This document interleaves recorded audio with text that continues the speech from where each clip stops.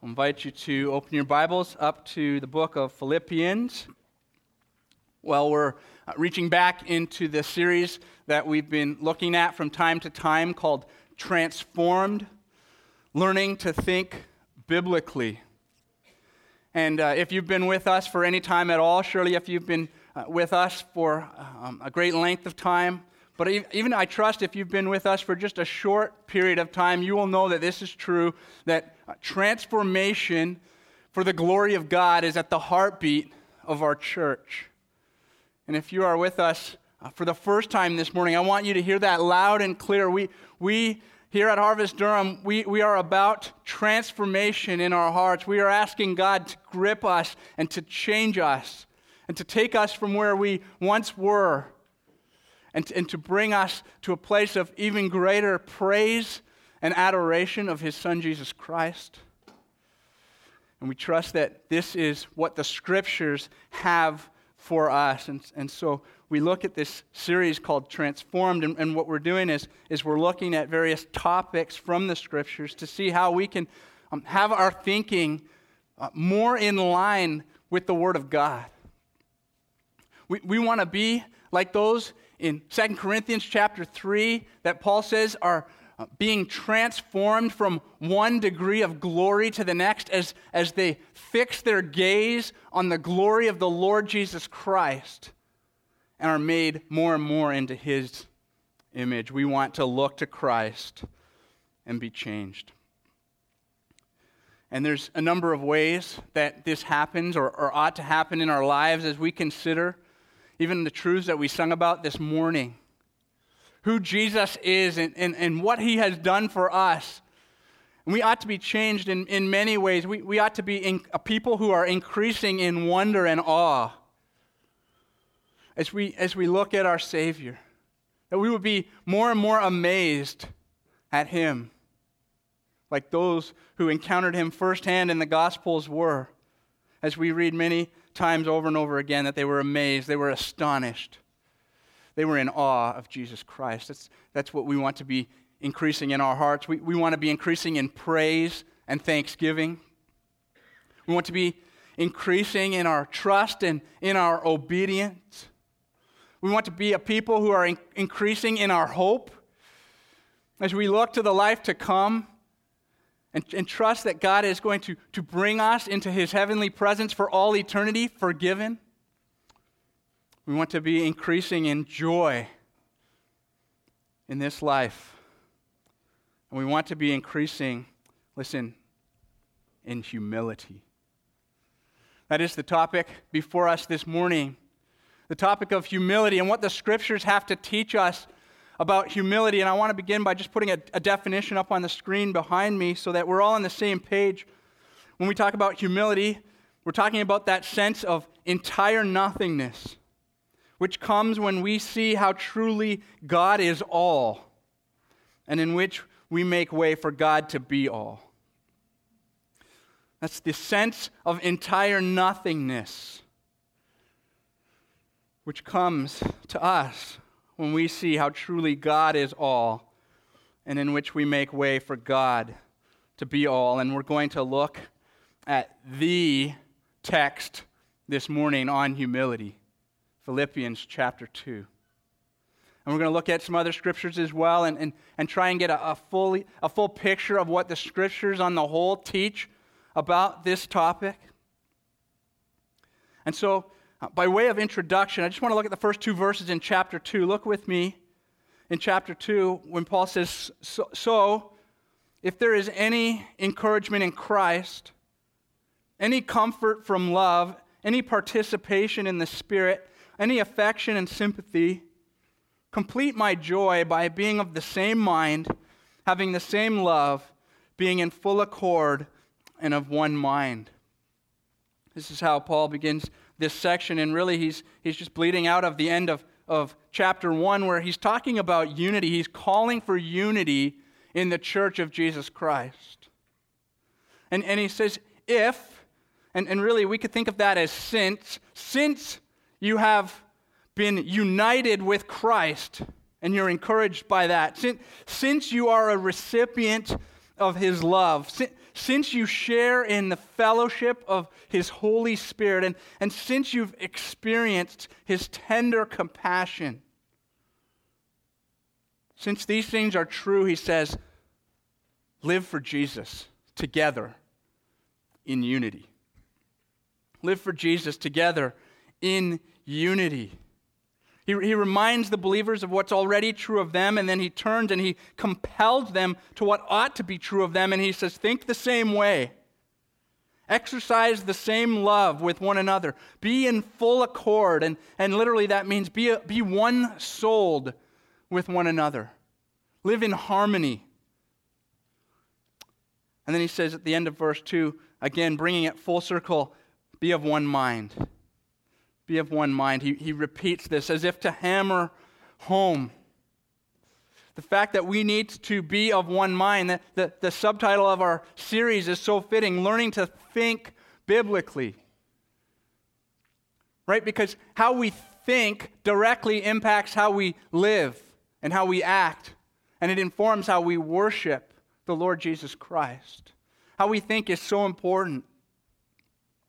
And Paul echoes that and teaches that in this passage by calling us to be of the same mind and to be of one mind. And you could even translate, some of your translations might say this, be intent on one purpose. God wants us as a church to be intent on one purpose, to have one ambition together as a church, and that is this, to be fully devoted to Jesus Christ. If you look up at verse 27 of chapter 1, Paul says, only let your manner of life be worthy of the gospel of Jesus Christ. And in chapter 3, he's going to go on to say that he has one purpose. He sets his focus on one thing, and that's to know Jesus Christ more and more. And that's the purpose for us as a church. Against all our personal agendas, all our own inner aspirations for self, God says, no, I want to reorient your thinking so that you have one purpose together as a church to glorify the Lord Jesus Christ, to worship and serve him together for his glory and not for our glory. And listen, beloved, this is going to happen in first century Philippi the same way that it's going to happen here today at Harvest Durham, and that is through humility. Humility. That's what we're going to look at this morning. So that we will be transformed more and more into who God calls us to be in Christ. I want us to look at 3 ingredients to nurture humility. 3 ingredients to nurture humility, and I'm going to give you all 3 off the top, and then we're going to look at them one at a time. Here they are. Lower self, live for others, and look to Jesus. Pretty simple, right? Lower self, live for others, look to Jesus. Let's look first at what it means to lower self. Look with me at verses 3 and 4. Apostle Paul writes, do nothing from selfish ambition or conceit, but in humility count others more significant than yourselves. Let each of you look not only to his own interest, but also to the interest of others. If we're going to make way for God to be all in all, then we need to first get out of the way. You know, some people say never, right? Not God. God says never all the time. He loves to say never. And in this verse, he says, never be motivated by your own selfish ambition. Do nothing out of selfish ambition. Don't be competing with one another. Don't be jockeying for position. Don't be looking for your own personal gain, regardless of what it means for other people. Don't be consumed by your own self-fulfillment, your own self-advancement. And furthermore, do not be conceited. Do nothing from conceit. Conceit is having an exaggerated self-evaluation. It's directly violating the Word of God, where Paul says in Romans chapter 12, verse 3, do not think of yourself more highly than you ought to think. Conceit is polishing your own idol of self. It's living under the illusion that you're something when really you're nothing. You know, sometimes we remember things that are said from long years past, and there's something that I heard, I want to say maybe 25 years ago, that always just stuck with me. And it was just listening in on a conversation and listening to one man talk about another who clearly had an overinflated view of himself. And this man described him in this way. He said he's a legend in his own mind. Some of us, we can be legends in our own minds, can't we? We can have these exalted views of ourselves that are really not even close to reality. We can put ourselves in the high place and be like what the King James Version translates this word, vain glory, empty glory, putting glory somewhere where it's not. You know, we could take our name. You know, for me, I'm a sports fan, and right now it's NFL draft time of year, and I know not all of you are sports fans. Maybe just think of something where you could make a list in order of that which you like the most. All right, and picture with me just some laminated cards, you know, with maybe some names on them. For me, I'm picturing, you know, football players and some white cards that are laminated, and maybe on the back is a magnet, and you can put them up on the board, right? And you can put them in different order. Can you picture it? Right? And different people say, you know, no, I think this guy's going to go first overall, and so they move him up on the board, and then the next guy moves down, and then the next guy says, no, I disagree, I'm going to put him up on the board, and we rank them in order. And so often, we take our name on the order of importance in this world, and we put it right at the top. And God says, don't do that. Don't be selfish. Don't be ambitious for your own name's sake. Don't be putting yourself in the highest place with an exaggerated self-view. And we read many accounts throughout the Scriptures of men who have done this. You know, I think of Nebuchadnezzar in the book of Daniel. I think of the Pharisees throughout the gospel accounts. I think of King Herod, who was just putting himself above God and was punished greatly for it. And I think of the father of conceit himself, Satan. In Isaiah chapter 14, we see an account of a description really of what happened to Satan. The Lord says of Satan, he said, you said in your heart, I will ascend to heaven above the stars of God, and I will set my throne on high. I will sit on the mount of assembly in the far reaches of the north. I will ascend above the heights of the clouds, and I will make myself like the Most High. And it was this sin of Satan that he passed down to all of humanity, beginning with Adam and Eve, as he enticed them to be like God as well. What we're talking about here is nothing other than pride. Pride, the self-exaltation, the unwillingness to count oneself as nothing. Much has been written about pride. The great writer among the Puritans, Thomas Watson, said this. He said, it is a spiritual drunkenness. Pride flies up like wine into the brain and intoxicates it. It is idolatry. A proud man is a self-worshiper. And as we look at pride this morning and we think about pride, we need to know that the most important thing about pride is that God hates pride. God hates pride. I'm going to put Proverbs 8:13 up on the screen. This is where God says, pride and arrogance and the way of evil and perverted speech I hate. God hates pride. That ought to awaken us greatly this morning. To look at something that God hates and to ourselves hate it too. Pride and arrogance and the way of evil and perverted speech I hate, says the Lord. As we look across the spectrum of God's Word, we see much on pride. We see many descriptions of pride, and I'll list a few of them here. Pride is a sickness of the heart. Pride does not escape the notice of God. He sees pride in every manifestation. Listen, pride is offensive, deeply offensive to God. Pride is in direct opposition to God.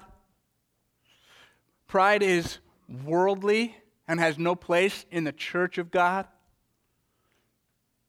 And pride is deceptive. It creeps in. It makes its way into our hearts, oftentimes without us even noticing it's there. And among these many descriptions of pride, we also see throughout the Scriptures the many consequences of pride. We see that pride receives opposition from God. God opposes the proud, the Word of God says. The Word of God says that pride will be brought low by God. It says that pride is followed by destruction and disgrace. Wherever there's pride, you can expect in its wake destruction and disgrace. Pride is extremely serious. Jonathan Edwards said this. He said, "The worst viper that is in the heart is pride. It's the greatest disturber of the soul's peace and sweet communion with Christ, and it's the most hidden, secret, and deceitful of all lust." My hope this morning is that there would be none of us here in this room that would be saying in this moment, "I'm so glad I don't struggle with that one." Not me. It's true of all of us. And I just want to encourage you to embrace that reality right now. Be done with being convinced that pride is someone else's problem. And ask God, even in this very message, even in this very moment, to reveal where the pride of your own heart lies. Got some more quotes for you this morning. There's just too much good that's been written on the subject of pride and humility for me to keep to myself. I want to share from C.S. Lewis. He said this. He said, "There's one vice of which no man in the world is free, which everyone in the world loathes when he sees it in someone else, and of which hardly any people ever imagine that they are guilty of themselves. May that not be true of us." Andrew Murray, from where we borrowed his definition for humility, he said this. He said, "Let us admit that there is nothing so natural to man, nothing so insidious and hidden from our sight, nothing so difficult and dangerous as pride."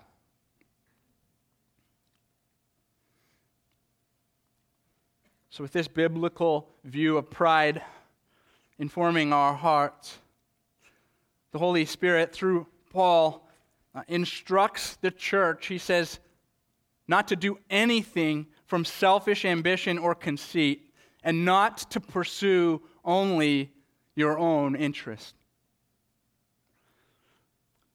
Our natural man wants to look out for number one. That's the pull of our flesh. What's in it for me? How can I look after my needs, my wants, my satisfaction, and worst of all, my glory?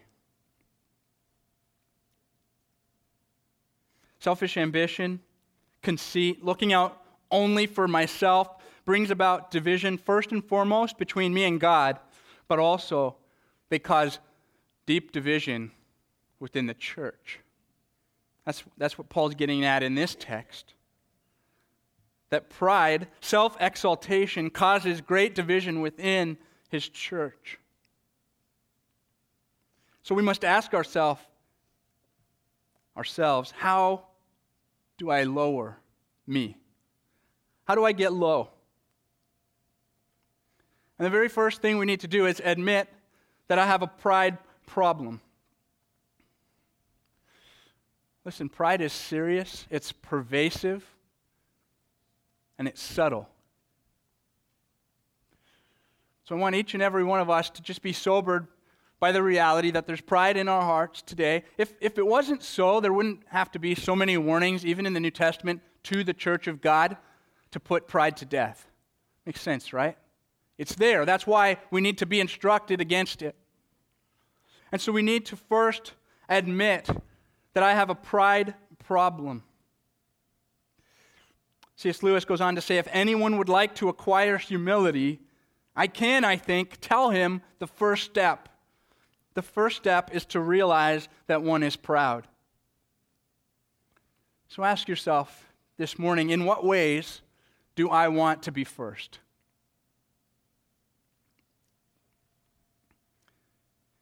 In what ways do I have an inflated view of myself? In what ways do I want to sit in God's seat? In what ways do I want the attention? In what ways do I want to be seen as glorious? Ask the Lord to show you, and then ask His forgiveness.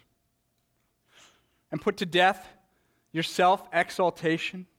Give it all up, all the recognition, all the status, all the praise that you want, and get low before God and before others.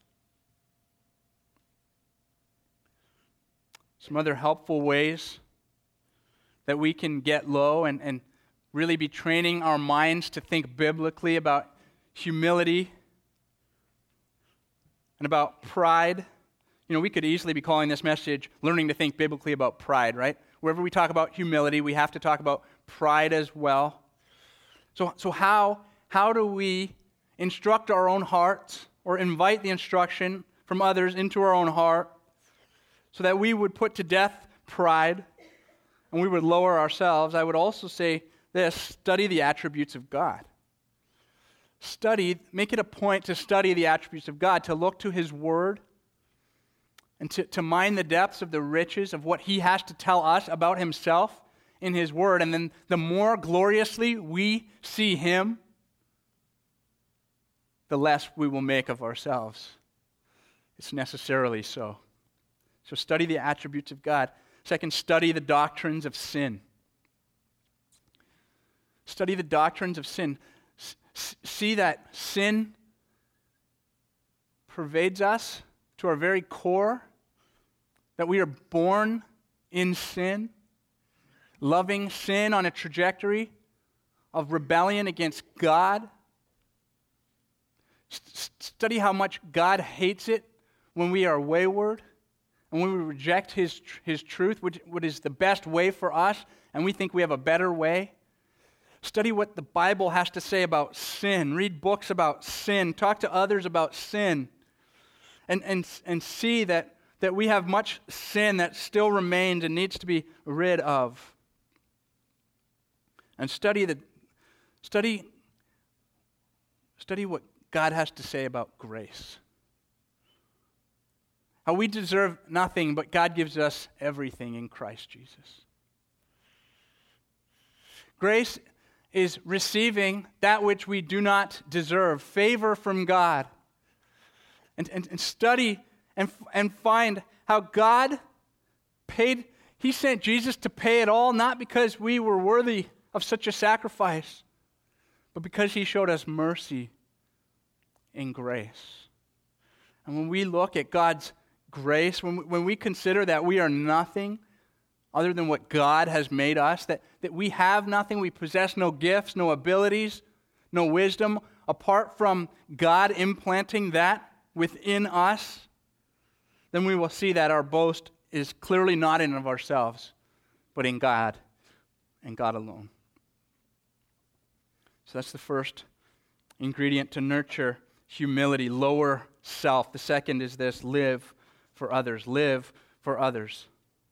In these same two verses, Paul gives two replacements, two contrasts, each beginning with the word but. Look back again at verse 3. He says, "Do nothing from selfish ambition or conceit, but in humility count others more significant than yourselves.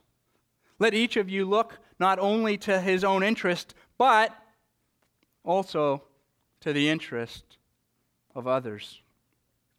Don't elevate yourselves. Don't position yourselves above others. Rather, be humble and esteem others as greater than yourself.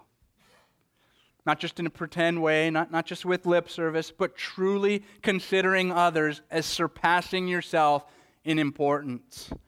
This is so much easier said than done, isn't it? I mean, I hope you feel the weight of these instructions. To consider others more important than us is a high, high calling. To take our name off the top of the list and move it down to the very bottom and to live like that. When we wake up every day with our name back up at the top of the list and to continually have to take it down over and over again. But God says, do this in humility. In humility. And though it's not explicit in this verse, the first other that we need to humble ourselves before and live for is clearly God. It's God. Paul presupposes a biblical understanding of humility here, that first and foremost, humility is an act that we render before Almighty God. The correct order is God, then everyone else, and then me. Remember our definition of humility, the sense of entire nothingness, which comes when we see how truly God is all, and in which we make way for God to be all. Humility is acknowledging my lowly estate in light of who God is. And as we search the Scriptures and look at what they have to say across its pages about humility, we see many themes tied together with a biblical view of humility. We often see that when God wants to teach us about humility, He also is teaching us about submission to Him and to His sovereign rule and reign. All right, so when you think of humility, think about acknowledging and coming under God's rule and reign. Oftentimes in the Bible, when we see humility, we see it accompanied with these words, "before me." God talks over and over again about humbling yourself before me. When he talks about those who wouldn't do it, he says they wouldn't humble themselves before me. It's His mighty hand that we are to humble ourselves under. This word low is often associated with humility. Get low, God says. Particularly the prophet Isaiah talks about humility in tandem with getting low, getting down. And oftentimes, humility is directly set in contrast with pride. Often in the same verse, God compares and sets one against another, humility, the exaltation of God and the lowering of ourselves, with pride, the exaltation of ourselves, which has to then mean the lowering of God. If God says, I hate pride, He says this, I love humility. God loves humility. I'm going to put Micah 6:8. This is a verse you need to know. Micah 6:8 says, He has told you, O man, what is good. And what does the Lord require of you but to do justice, to love kindness, and to walk humbly with your God? See, friends, God commands humility. He commands it. He requires it of us. And here's a glorious truth. Not only does He command it, but He also responds to it. God responds to the humble. When we study God's word and see what it has to say about humility, we see that it is looked upon with great favor from God. Humility attracts the gaze of God. God says, it's to this one whom I will look, him who is humble. It gains the ear of God. Humility gains us a hearing with God. It obtains forgiveness from God. The scriptures say that the humble are lifted up by God. They are saved by God. That God leads and teaches those who are humble, and they find refuge in him.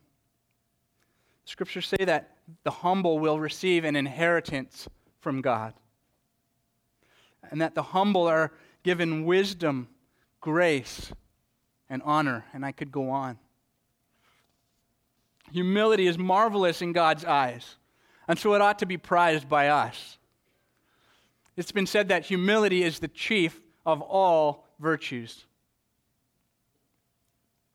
With this understanding of humility, Paul says, in humility, count others more significant than yourselves. A very necessary outworking of being a humble person is that we will then be others-focused and not inward-focused. When we exalt him and when we get in our proper place, we're freed up from thinking about ourselves to consider others and humbly live for them the way God calls us to. Give it all up. Give it all up. All the prestige, all the glory, all the accolades, all the gratification of self, put it to death. And consider others. Esteem others more important than you. That's the calling of God for us from this text this morning. How can we do that? What are some ways we can do that? Well, when we think of others, we can honor them. We can honor them. We can respect them. We can listen to them. We can speak well of them. See how these are all taking the focus off of ourselves and serving other people? We can strengthen them. We can build them up and encourage them, others, in the Lord. We can use our time. We can use our words. Humility is focusing on others. Now, it's not to the entire neglect of ourselves. It's interesting in verse 4 that Paul says, let each of you look not only to his own interest, but also to the interest of others. So we do need to look after our own interests. We need to look after our health. We need to make sure we get enough rest. We need to make sure that we are not neglecting to care for ourselves. But here's where the warning is. We so often get it so disproportionately out of order, don't we? The care for ourselves is like this much, and then the care for others is way down here. And God says, that's not my design for you. That's not what it means to live humbly before your God and before others. Some practical helps that will propel you to elevate others are the following. Begin your day ascribing glory to God.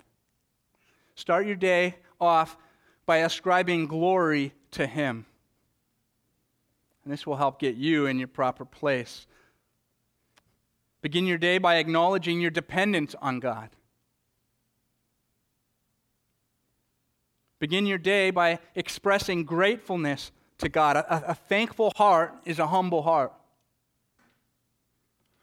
When we realize that everything we have in this life and the hope for the life to come is a gift of his grace, then we need to be a thankful people. And when we're thankful and we realize it's all from him and not of us, then we can humbly live for him and for others. So begin your day ascribing glory to God by acknowledging your dependence on God, knowing that we can do nothing apart from him, by expressing gratefulness to God, and then go look for ways to serve others.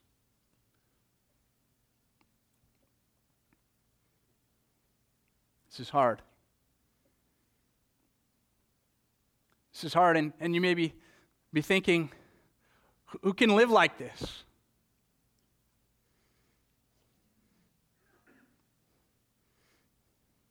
Because humility was the very spirit of his life, Jesus was just as humble in his association with men as with God. He felt himself to be servant of God for the men whom God made and loved. As a natural consequence, he counted himself the servant of men, that through him God might do his work of love. Who lived like this? Jesus. Jesus lived like this. He is the one to whom we must look. The paramount ingredient to nurturing humility in our own souls is to look to Jesus. Look to Jesus. Look down with me at verse 5. Paul says, have this mind. Let's stop there. Have this mind. What mind? The verse 3 and 4 mind. Okay, so have this mind, the humble, lowering of yourself, exalting God and others. Have this mind among yourselves, which is yours in Christ Jesus, who, though he was in the form of God, did not count equality with God a thing to be grasped, but emptied himself, taking the form of a servant, being born in the likeness of men and being found in human form. He humbled himself by becoming obedient to the point of death, even death on a cross. Have this mind.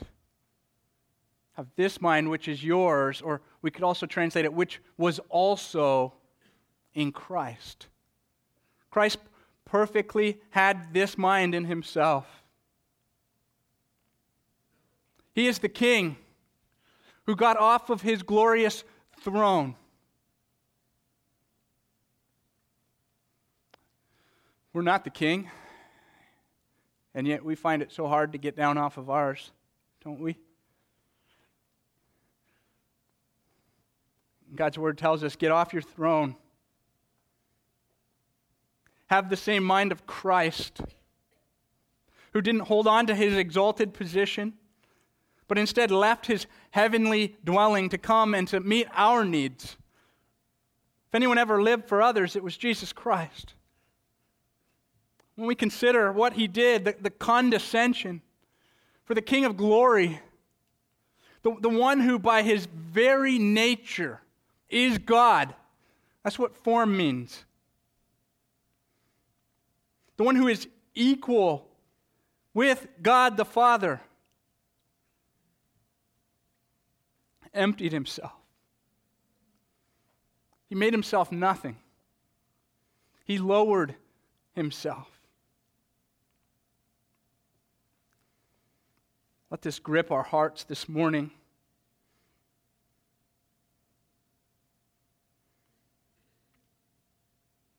He emptied himself, not by emptying anything out of himself. It's not that he ceased to be God. He emptied himself by taking on humanity. He took the form, the very nature of mankind upon himself and became a servant. The King of Kings came to live among us, his creation, as a servant. Though he was rich, for our sake, he became poor. Bruce Ware says this. He says, he did not grasp or clutch onto the privileged position, rights, and prerogatives that his full equality with God, his Father, afforded him in order to fulfill his calling to become fully a man who would be amazingly servant of all. He humbled himself. He humbled himself. Charles Spurgeon once said this. He said, he humbled himself. He humbled himself. This is not this sentence the compendium of his biography? Underline that in your Bibles. He humbled himself. And stand in awe of Christ. Death. He humbled himself to death. Death on a cross. I mean, it would have been humbling enough for God to become man, and yet he became not only man, but servant. And not only servant, but servant unto death. And not only servant unto death, but death on a cross. The most excruciating, torturous death. And not only that, but to take on the wrath of God for the sins of the whole world. What humility we see in Christ, who came not to be served, but to serve and to give his life as a ransom for many. He is our example of humility, and not only is he our example, but he's our very source of being able to be humble at all. Jesus came to liberate us from the bondage of pride and self-exaltation. If he did not do what he did on that cross, we would still be dead in our sins, exalting ourselves, but fooling ourselves that we were something when we were nothing and headed down the path to destruction. He came to free us so that we could be humble, and in so doing showed us the very way to be humble. Have this in mind. Have this in mind. Verse 5 begins.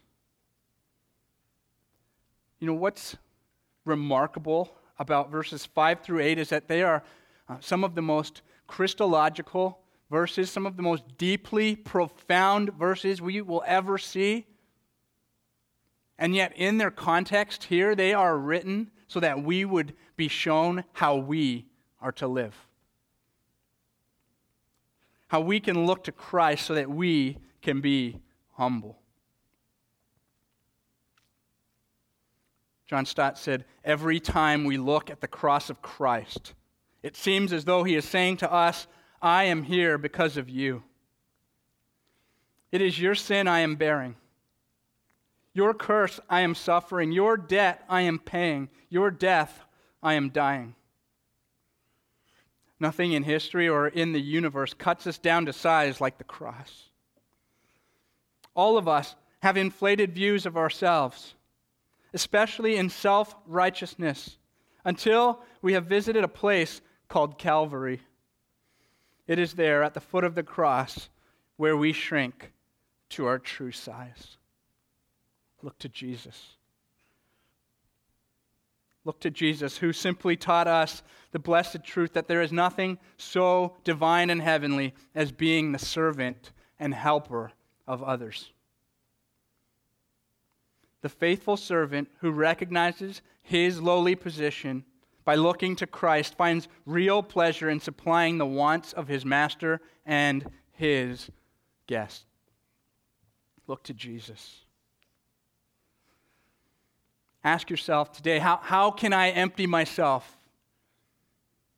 How can I leave this place and empty myself today? What would it look for me to become a servant? To be further transformed into the image of Jesus Christ to serve other people? What would that look like in your heart?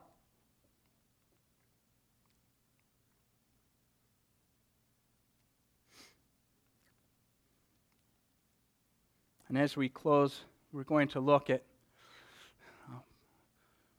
just one further truth, one reality, one glorious realization. When we consider humility and dying to self and living for others and looking to Jesus Christ. You know, earlier we were talking about how God responds to humility, and I intentionally left one, the best one, off the list to save it for last, and it's this one word, exaltation. Exaltation. Jesus taught over and over again in his ministry that whoever exalts himself will be humbled, But whoever humbles himself will be exalted. Amazing. Amazing. Whoever humbles himself will be exalted. Write this truth down, beloved. Victory follows humiliation. Exaltation comes after humiliation. For those who will humble themselves, God will exalt. This is our hope-fueled desire. This ought to be our greatest motivation. To serve God, to live for His glory, and to be hopeful and reminded that He will reward those who humble themselves. And we look no further than Jesus Christ, who Himself epitomizes His very own axiom. Look at verse 9. It says, therefore, because Christ humbled Himself, therefore God highly exalted Him and bestowed on Him the name that is above every name, so that at the name of Jesus every knee should bow in heaven and on earth and under the earth, and every tongue confess that Jesus Christ is Lord, to the glory of God the Father. God exalts Jesus in His resurrection, in His ascension, in His glorification as He bestows on Him the glory that He had before the world began and sits on the throne in heaven, awaiting the consummation when all His beloved will join with Him in glory. And He gives Him, the Father gives the Son the name, the position that is above all, Lord of glory.